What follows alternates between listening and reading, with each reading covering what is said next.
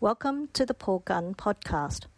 Paul is an American pastor and chaplain who seeks to teach the Bible in an easy-to-understand and inspirational way to people of all ages. He believes the truths found in the Scriptures have the power to change lives. Paul's church has a diverse mix of nationalities and ethnicities where the Scriptures are taught in 7 languages. When he's not serving his church, he's serving the military as a chaplain. Thank you for listening, and we hope you enjoy this edition of the Paul Gunn Podcast. The title of my message today is When Faith Fails, and I will be speaking from Mark chapter 14 and then later from John chapter 21. I'm going through a 3-part sermon series called Finding Your Way Back to Jesus. And last week I spoke about when Jesus sleeps. And I spoke about the difficulty of struggling through a storm and feeling as if Jesus is sleeping. And I reminded you that it's better to be in the boat with a sleeping Jesus than in the storm without him. And I encourage you to resist the temptation to jump ship. And today, I want to talk to those who already have. This is the second installment of this sermon series. Today's message is called When Faith Fails. And I will address 2 primary points in the life of a man named Peter. I have a new confession for us today. I want to share it with you first and then ask you to repeat it after me if you agree with it. So listen to me say it first. Jesus is my Redeemer. There is no other. I pledge to him my mind, my heart, my life, my all. If you agree with that confession, will you say it with me this morning? Jesus is my Redeemer. There is no other. I pledge to him my mind,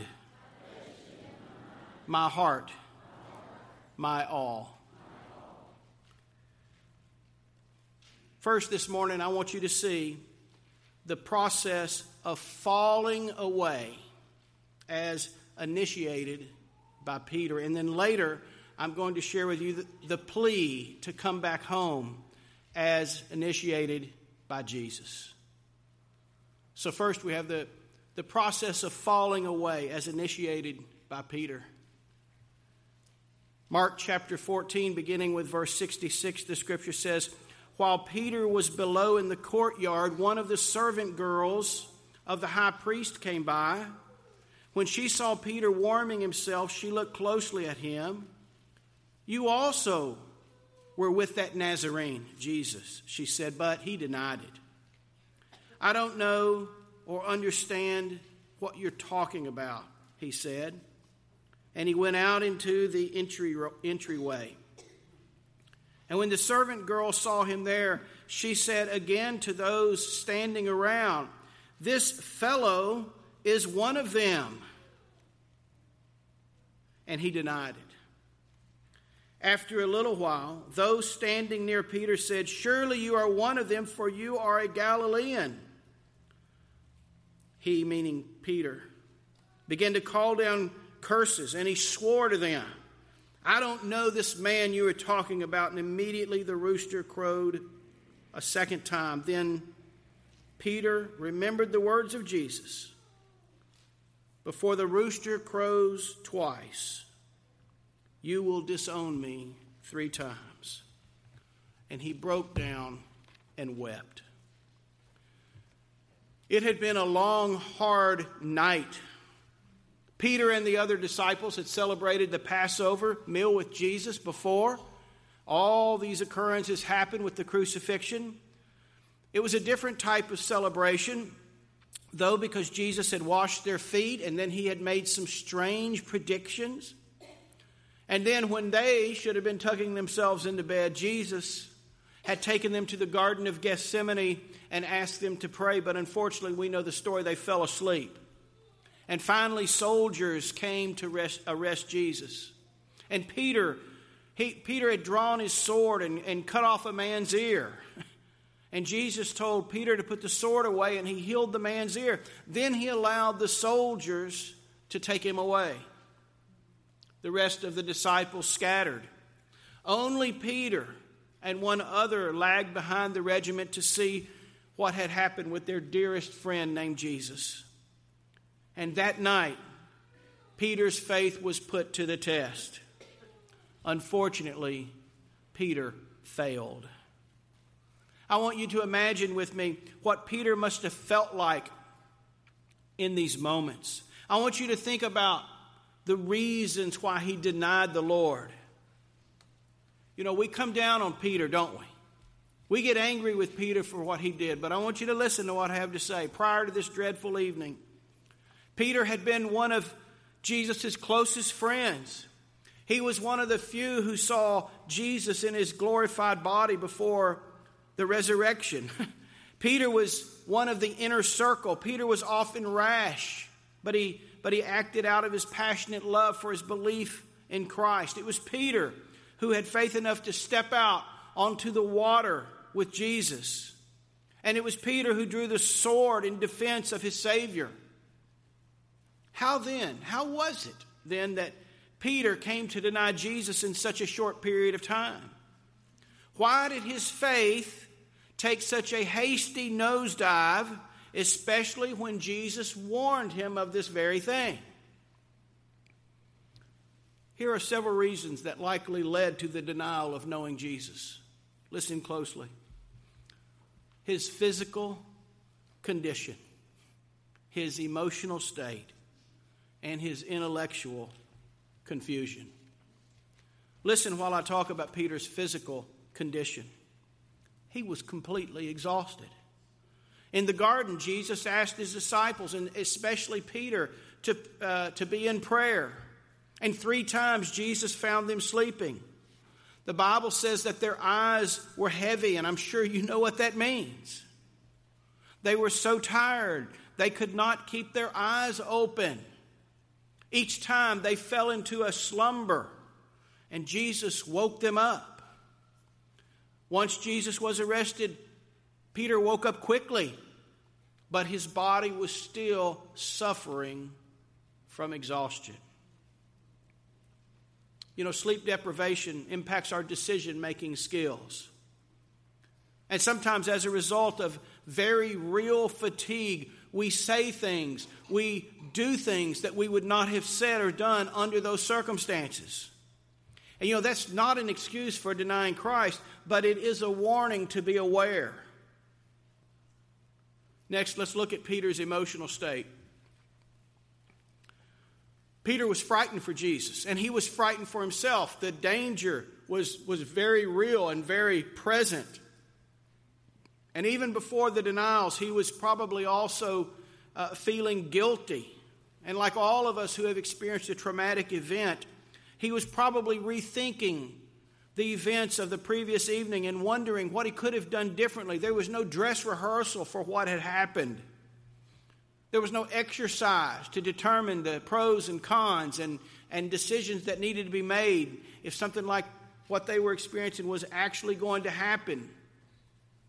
There was no trial run. If only he had been more alert.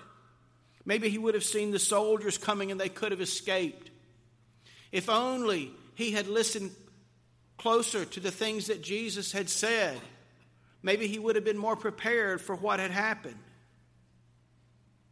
Peter was also grieving. He was quite certain that it was over. His days of ministering with Jesus were behind him. Well, what did it mean for his future? And I'm sure also that he was angry. Why did Jesus prevent him from fighting and defending Jesus? Why did Jesus allow himself to be taken by those soldiers? Why didn't Jesus just wipe out all the oppressors from the face of the earth and bring the kingdom of heaven in right then and taking his rightful place on the throne? You know, most of us would agree that raw emotions can lead to bad decisions. And again, it's not an excuse for denying Christ, but it does explain the process by which Peter fell away so quickly. Now let's look at Peter's intellectual confusion. Nothing that was happening made sense. Peter was not a biblical scholar. He was not a theologian. He was a simple fisherman who had spent the last 3 years sitting at the feet of Jesus trying to learn what it meant to be a disciple. Following Jesus was no doubt empowering. Just imagine it, seeing people healed, witnessing evil spirits cast out of people, seeing miracles, watching Jesus boldly telling off the righteous establishment.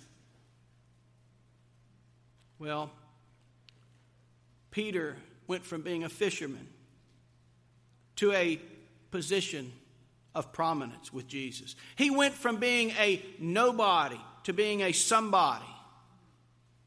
Life was great every day with Jesus, and it was just getting better.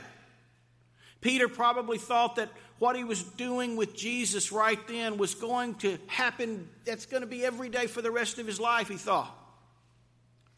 And the circumstances of that evening, the way they happened and the way it all came about suddenly did not match the picture in his head. The reality of Jesus dying on a cross did not line up with the way Peter had imagined things would be. Intellectual confusion. Here's what I personally believe. Peter was as human can get. I can identify with Peter. I believe that Peter felt let down by Jesus.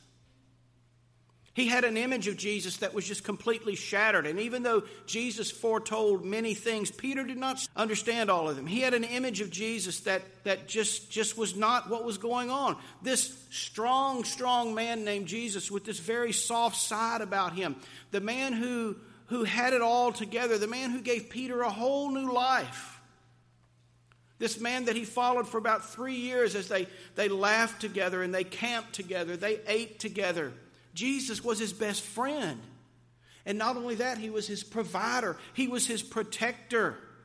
And now, where was Jesus? And why did Jesus not say anything to his accusers? Why did he not push back? Peter, now alone, did not have his best friend, his provider, his protector. His teacher and his inspiration and purpose for living was now gone. You know, when the circumstances around us do not make sense, we tend to revert to what feels right and run from what feels wrong. And while Peter struggled with the conditions of his own heart, the world did not stop spinning, and trouble soon came knocking at his door. And before he knew it, Peter had taken a step away from Jesus. And after a while, he had distanced himself even further. And before morning came, Peter had disowned his Savior and abandoned his faith in front of witnesses. Sometimes people turn away from God out of direct disobedience. But sometimes, like Peter, disillusionment is the result of more complicated circumstances. Peter was no longer in the boat with Jesus. He was no longer in the water grabbing Jesus' hand. You know the story of Peter walking on the water. And when Peter took his eyes off of Jesus, he began to sink, and Jesus reached out his hand and grabbed him. Jesus wasn't there to rescue him now. Jesus was nowhere to be found. Peter was in the storm all alone. And you might be there right now yourself. The physical, emotional, and mental challenges of this world may have worn you down. You're tired. You're sad. You're angry. Things simply do not make sense. It seemed that Jesus did not come to Peter's rescue when Peter needed him. And you may be thinking the same thing, that Jesus did not come to my rescue when I needed him. Jesus did not do what you wanted him to do, what you needed him to do. His response did not look like you imagined it would be. And so finally you gave up. Maybe you were like Peter. Maybe you voiced those frustrations in the form of an audible denial that others could hear. Maybe you have publicly turned away from Jesus with your disappointment. Or it's more likely, especially if you're here today, that your decision to pull away has been more of a private kind. Outside, you look the part of a Christian, but on the inside, you too have abandoned your faith. And while thinking through these three messages that I'm bringing to you about finding your way back to Jesus, I was reminded of the parable of the seeds in Mark chapter 4.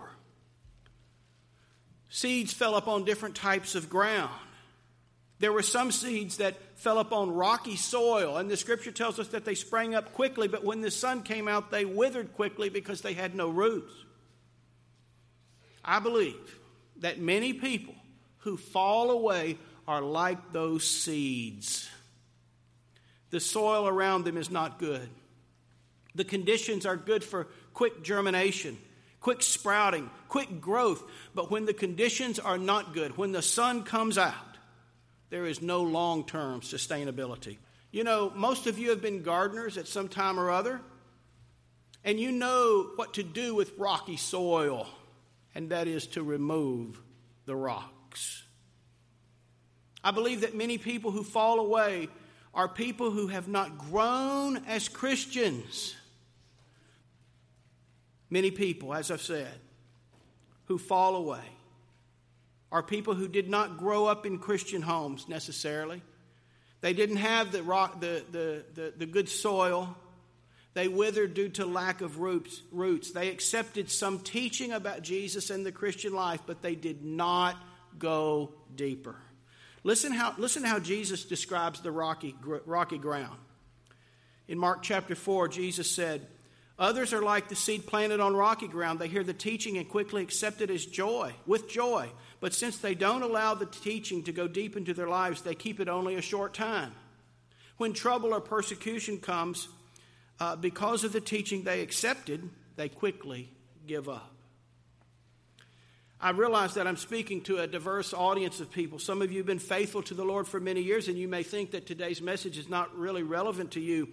I believe that others here may have fallen away for different reasons, and people watching by television or YouTube or some other way are listening to this, and you've fallen away for some reason, and this is your story.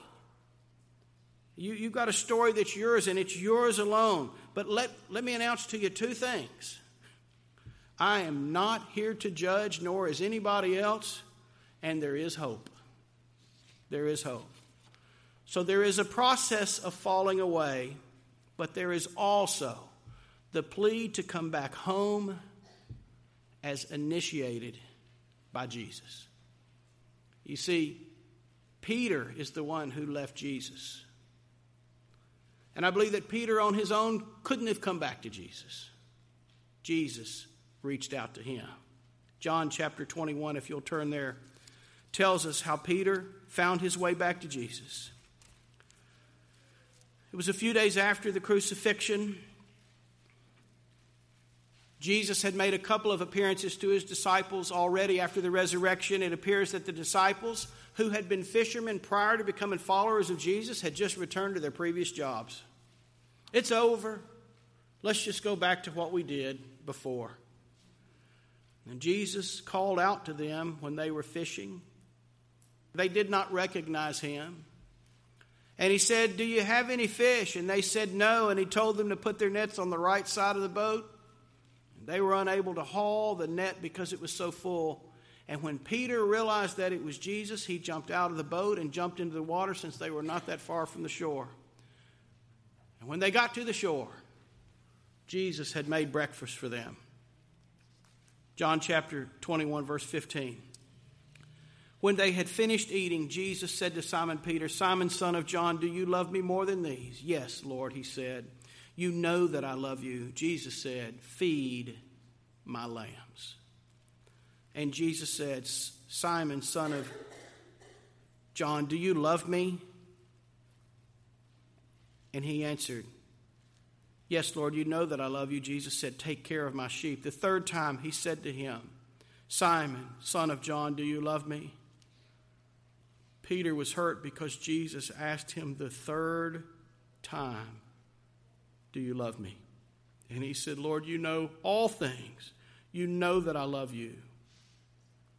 Jesus said, feed my sheep. Peter's worst fears had become reality. Jesus was crucified. And then all of a sudden, Peter was surprised that Jesus rose again.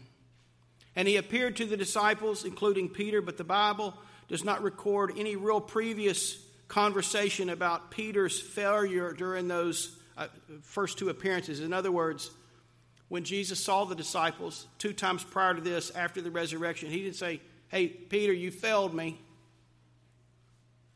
He didn't approach it that way. But he restores Peter. All of the Gospels share Peter's failures, but only John records his restoration. In these verses, we see a similarity between the events of that faithful night with the other Gospels. Like the Passover meal they shared before the crucifixion, Jesus served his friends and broke bread with them. In the same way that Peter had 3 opportunities to confirm or deny his relationship with Christ before the crucifixion, Jesus offered Peter 3 opportunities to confirm his love for him. And I want you to notice what has not changed. Peter was still physically tired because he and the fishermen had been up all night.